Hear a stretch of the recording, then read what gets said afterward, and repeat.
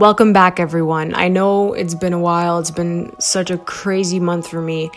And the TIFF festival, unfortunately, ended last week. And it was just the craziest 10 days I've ever experienced in my life. So starting with my first movie, which was Loro, and that was directed by Paolo Sorrentino. And Tony Servillo played Silvio Berlusconi. So the reason why I chose this was because first, Paolo Sorrentino is such a great director. And second, this film was originally split into 2 parts. So that's a total of 4 hours. So he literally had to edit it down to 2 hours and 30 minutes. So it was a very long movie. It was a 9 a.m. screening, and it was the first one. It was a foreign language film, 9 a.m. subtitles. So it was really crazy to start off with that one. But it was really good. He always delivers. The colors in the film were beautiful. They're so vivid, and he really just works in the music too. So the story just flows with the score, and he chooses such wicked songs for the soundtrack. Everyone was great. The cast was lovely. It reminded me kind of the Italian Wolf of Wall Street. So I guess you guys can kind of imagine how it was. It was really crazy. It was fast-paced. There was so much information being thrown at you. It was really well done. I loved it. Thought it was great. It was a tad bit long. And thankfully, I didn't have a screening right after, because at first I had Vox Lux with Natalie Portman lined up at 12:30, and Loro finished at 11:30. But since they let us in late, the screening and the Q&A ran until 12:15, so there was no way I could have made it. So I'm really happy I made that decision. So later on that day, I had a screening of Monsters and Men. I was so excited for this movie because it was Ronaldo Marcus Green's first film. It was his directorial debut. And it was such a strong movie to open with. For the first film in your filmography, it was such a strong political statement. And it just showed the corruption in the police force in the United States. But what I loved about it, which was so different, I know all films have a 3-part structure, but this 3-part structure had 3 different characters leading the beginning of the act with 3 different perceptions of how to handle a situation and how we all handle situations. So it was from different perspectives. It was from a cop's perspective, it was from an innocent bystander's perspective, and it was from a young child's perspective. It was a very powerful movie, and he actually sent a letter to the moderator at TIFF. So she read it out loud ahead of time, and one thing that stuck out to me was that he said, "I don't care if you love this movie. I don't care if you hate it. I just want to start a conversation," because he actually had this conversation with a friend of his who was a cop, and you saw both sides. So I really respect him for showing both sides.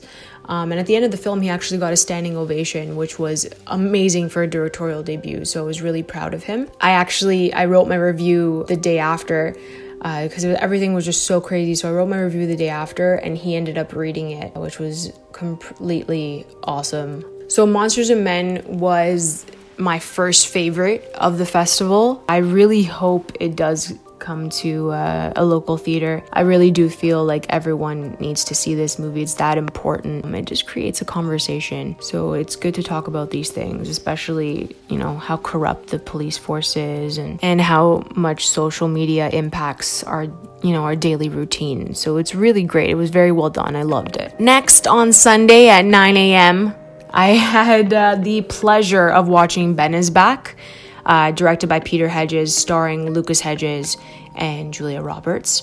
This movie is my favorite film from TIFF. This is my favorite.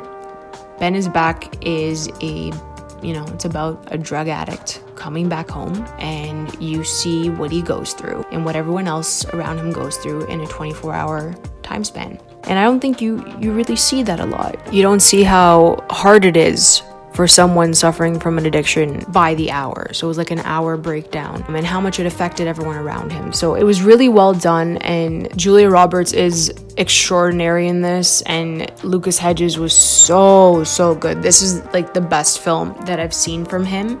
I thought he played an excellent part, and like I loved him in Manchester by the Sea, but this was just next level for him. I thought it was a really good character piece for Lucas, and it was really awesome that he got to work with his dad. So afterwards, Peter Hedges came out and he explained why he did it in a 24-hour time frame, and the ending I won't give away, so I can't really talk about it, but please go watch Ben is Back. The 24-hour time frame has to do with the ending of the film, and it was very powerful, and it explains the title of the film as well, so I thought it was really well done.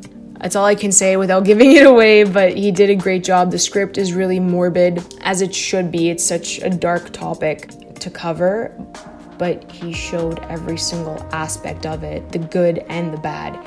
The good being, just the support from your family members, no matter how difficult it can be, because tough love really does help. And then the bad of just going down the road of a drug addict. So I'm really excited for Lucas Hedges and Julia Roberts. I'm praying that that's what they run with for the Oscar campaign, because Boy Erased kind of disappointed me, but I'll get to that in a second. Monday was a really interesting day for me. Because I'm a journalism student, we had an excellent opportunity to do a press junket for the film Corporate Prey. It was looking for distribution at TIFF, and it's set in a dystopian future, and it's about one corporation that controls most of the world through genetic mods, food, and drugs. So it's really cool to actually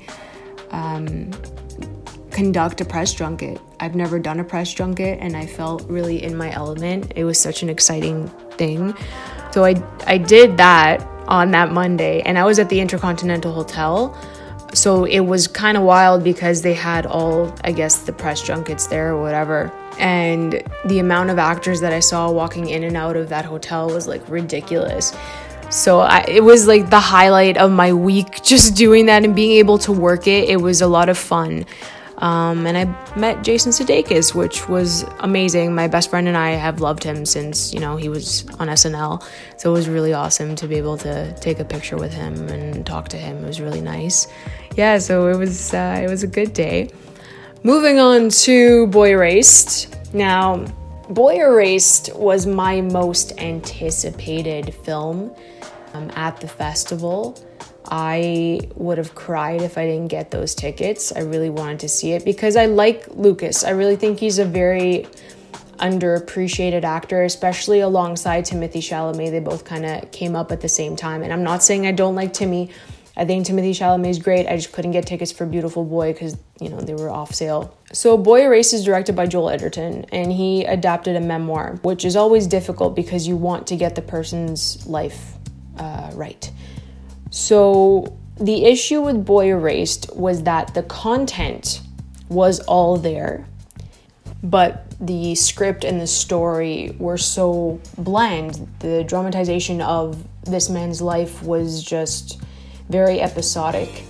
And it was like, this happened to him, and this happened to him, and this happened to him, but we're never going to talk about how he's feeling. He went through some traumatic moments, and he only focused on everyone around him kind of like reacting to what was happening, and I kind of forgot that he was the lead actor, which you don't normally do because he's your lead, so it should be centered around him. And I understand that it was based off of this man's life, but you just had so much to work with. It's so much content. And what really pissed me off the most was that you had this subject matter about conversion therapy.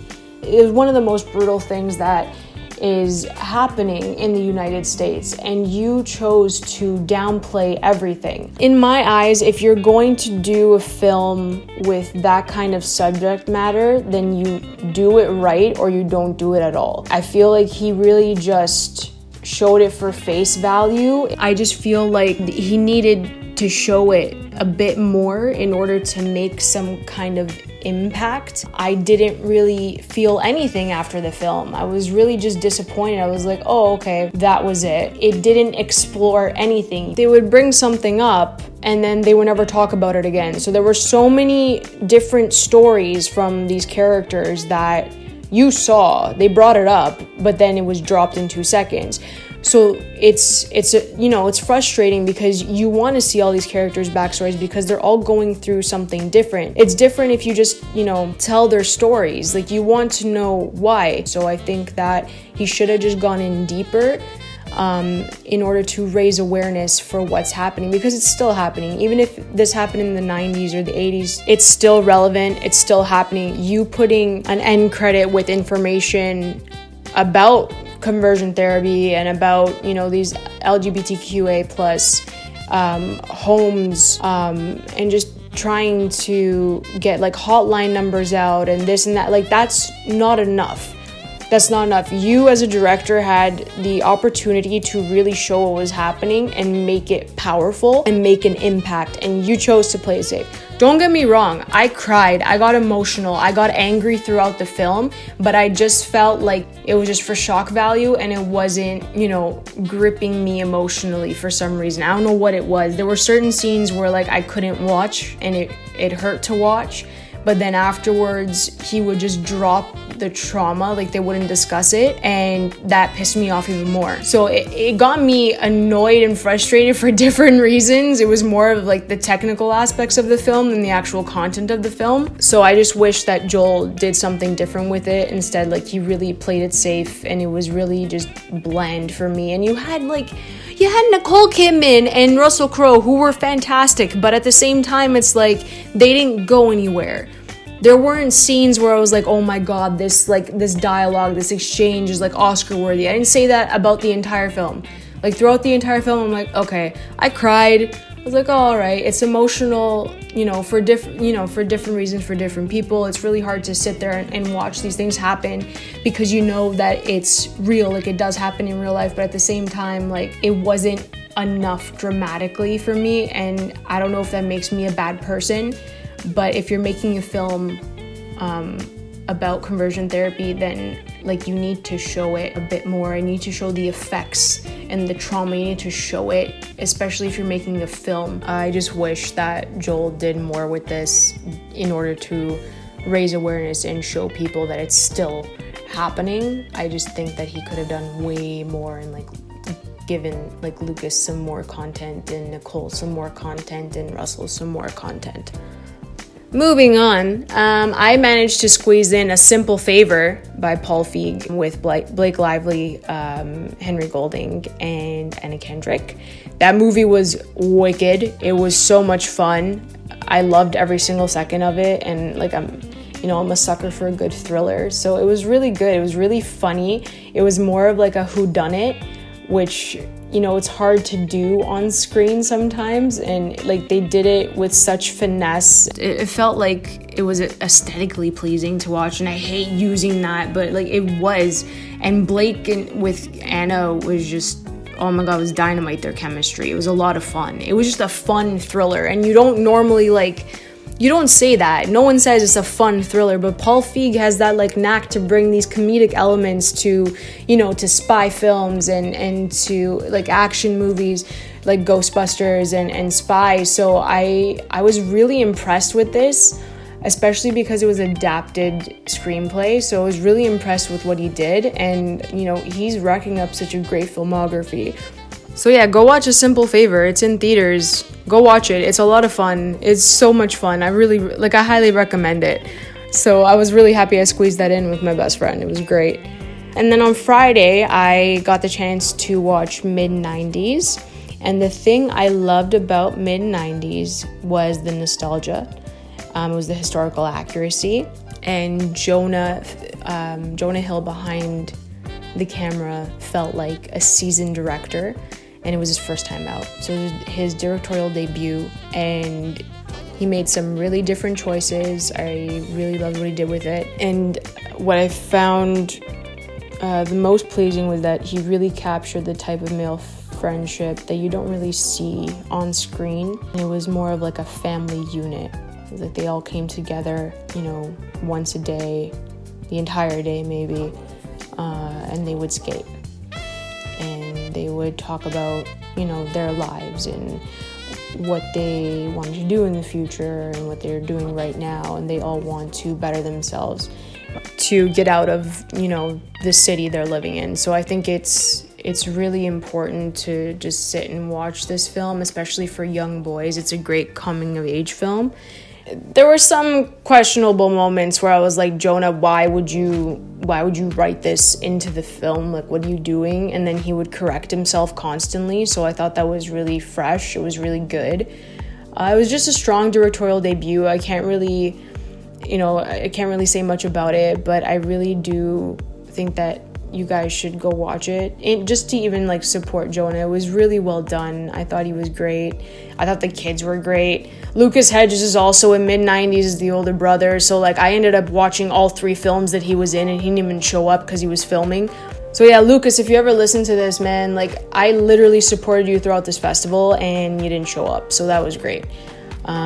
He's not gonna listen to this. What the hell. So on Saturday, my best friend who loves Kristen Stewart came with me to the red carpet premiere for Jeremiah Terminator Leroy. So we waited there for 7 hours. 8 hours? 7 hours. It was a very long day. But yeah, we got to see Kristen Stewart. She's so beautiful. What a babe. She was really cool. She took a picture with us. We met the Queen, Laura Dern, who was ridiculously beautiful. And she's such a great actor. We saw Justin Kelly. It was such a cute red carpet. I had a lot of fun. It was the only red carpet that I did the entire festival. I actually walked past the stars, the red carpet for A Star Is Born, and I turned right back. I said, I'm not doing this. It was absolutely insane, that red carpet, and I wasn't gonna wait there from 6 a.m. to see her, which apparently I think that she didn't even sign for anybody. Not that it's a big deal, but whatever. And then the day after the red carpet, we actually watched Jeremiah Terminator Leroy, and I've never done a closing gala, so that was a first for me as well. The movie was so well done. It was so obscure. Because the story is obscure. It's a true story. It's so nuts. So I was really happy that Justin Kelly, chose to do this film, because it's all based on identity and how you perceive yourself in the public eye. Do you show someone your true self, or do you put on a character? So I thought that was really interesting, especially given the ties to how people take on fame and how they deal with fame. So it's a true story. Jeremiah Terminator Leroy is a pen name that author Laura Albert used instead of her own. So she conjured up this character, and she wrote books and bestsellers, and then at one point they wanted to adapt one of her books into a film. So she needed a face to JT Leroy, which is Kristen Stewart. She plays Savannah Knoop. So it was really interesting. The intertext was really pretty. The fonts were beautiful. The colors were beautiful. The editing was really well done. And the script was so interesting. And it's so easy to keep track of everything because of the way that Justin decided to break it down. It was really cool. It was such a good film, such a strong film. So I'm really happy that I chose that one, to end it off. Every single film that I watched, I learned so much, and, it was just a diverse lineup for me. I thought it was really different from what I've done in previous years. So I'm happy that I chose, the smaller films to put some focus on. It was a lot of fun. And then I found out on Sunday that Green Book had won the People's Choice Awards, the Girls' People's Choice Awards. So that kind of floored me. I mean, I heard that it got a standing ovation, which is amazing for Mahershala Ali and Viggo Mortensen. I honestly didn't expect that to even happen. It looked like a good movie, but I didn't think it was going to be in the Oscar race, and now it's possibly in the Oscar race, which is amazing, considering that like Widow's First Man and A Star Is Born got the most buzz at the festival, and then Green Book comes out of nowhere winning. Was really refreshing. It was very surprising. So it is in the Oscar race. Naturally, If Beale Street Could Talk came as a runner-up, and I called that one being at least in the top 3. So I'm really happy for Barry Jenkins because he's also in the Oscar race now. I mean, he was always in the Oscar race. The second I heard that he had a film coming out, at TIFF, I was just over the moon excited because I loved Moonlight so much. So I'm really excited to watch this one. I believe it comes out the end of November. And Roma from Alfonso Cuarón, I knew that he was going to also place in the top 3 because they were raving about it. It had like 9 to 10 screenings at TIFF, and it is Alfonso Cuarón, so they actually placed this film for foreign language film. They put the nomination in, so hopefully he gets that. Roma is actually going to be released on Netflix. Netflix is still trying to decide if it's going to get a theatrical release or not, so we'll be looking into that. All in all, I had a fantastic time at TIFF. It's different every year, as I said before in the earlier podcasts.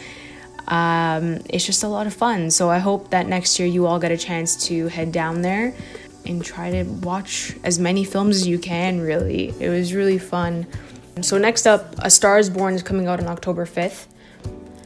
So I'm I have my heart set on watching it. I really hope I end up watching it. It's been marked down. Venom also comes out October 5th, so you're gonna really see a huge divide at the movie theater that weekend. So we'll see what happens. I have to go watch both of them that weekend. So thanks for tuning in, everyone. I also recently started a new blog under the same podcast name, Candid Cinema, and the link will be posted below. So please follow along on my WordPress, Twitter, and Instagram for more movie updates. My name is Amanda Santino, and keep watching movies.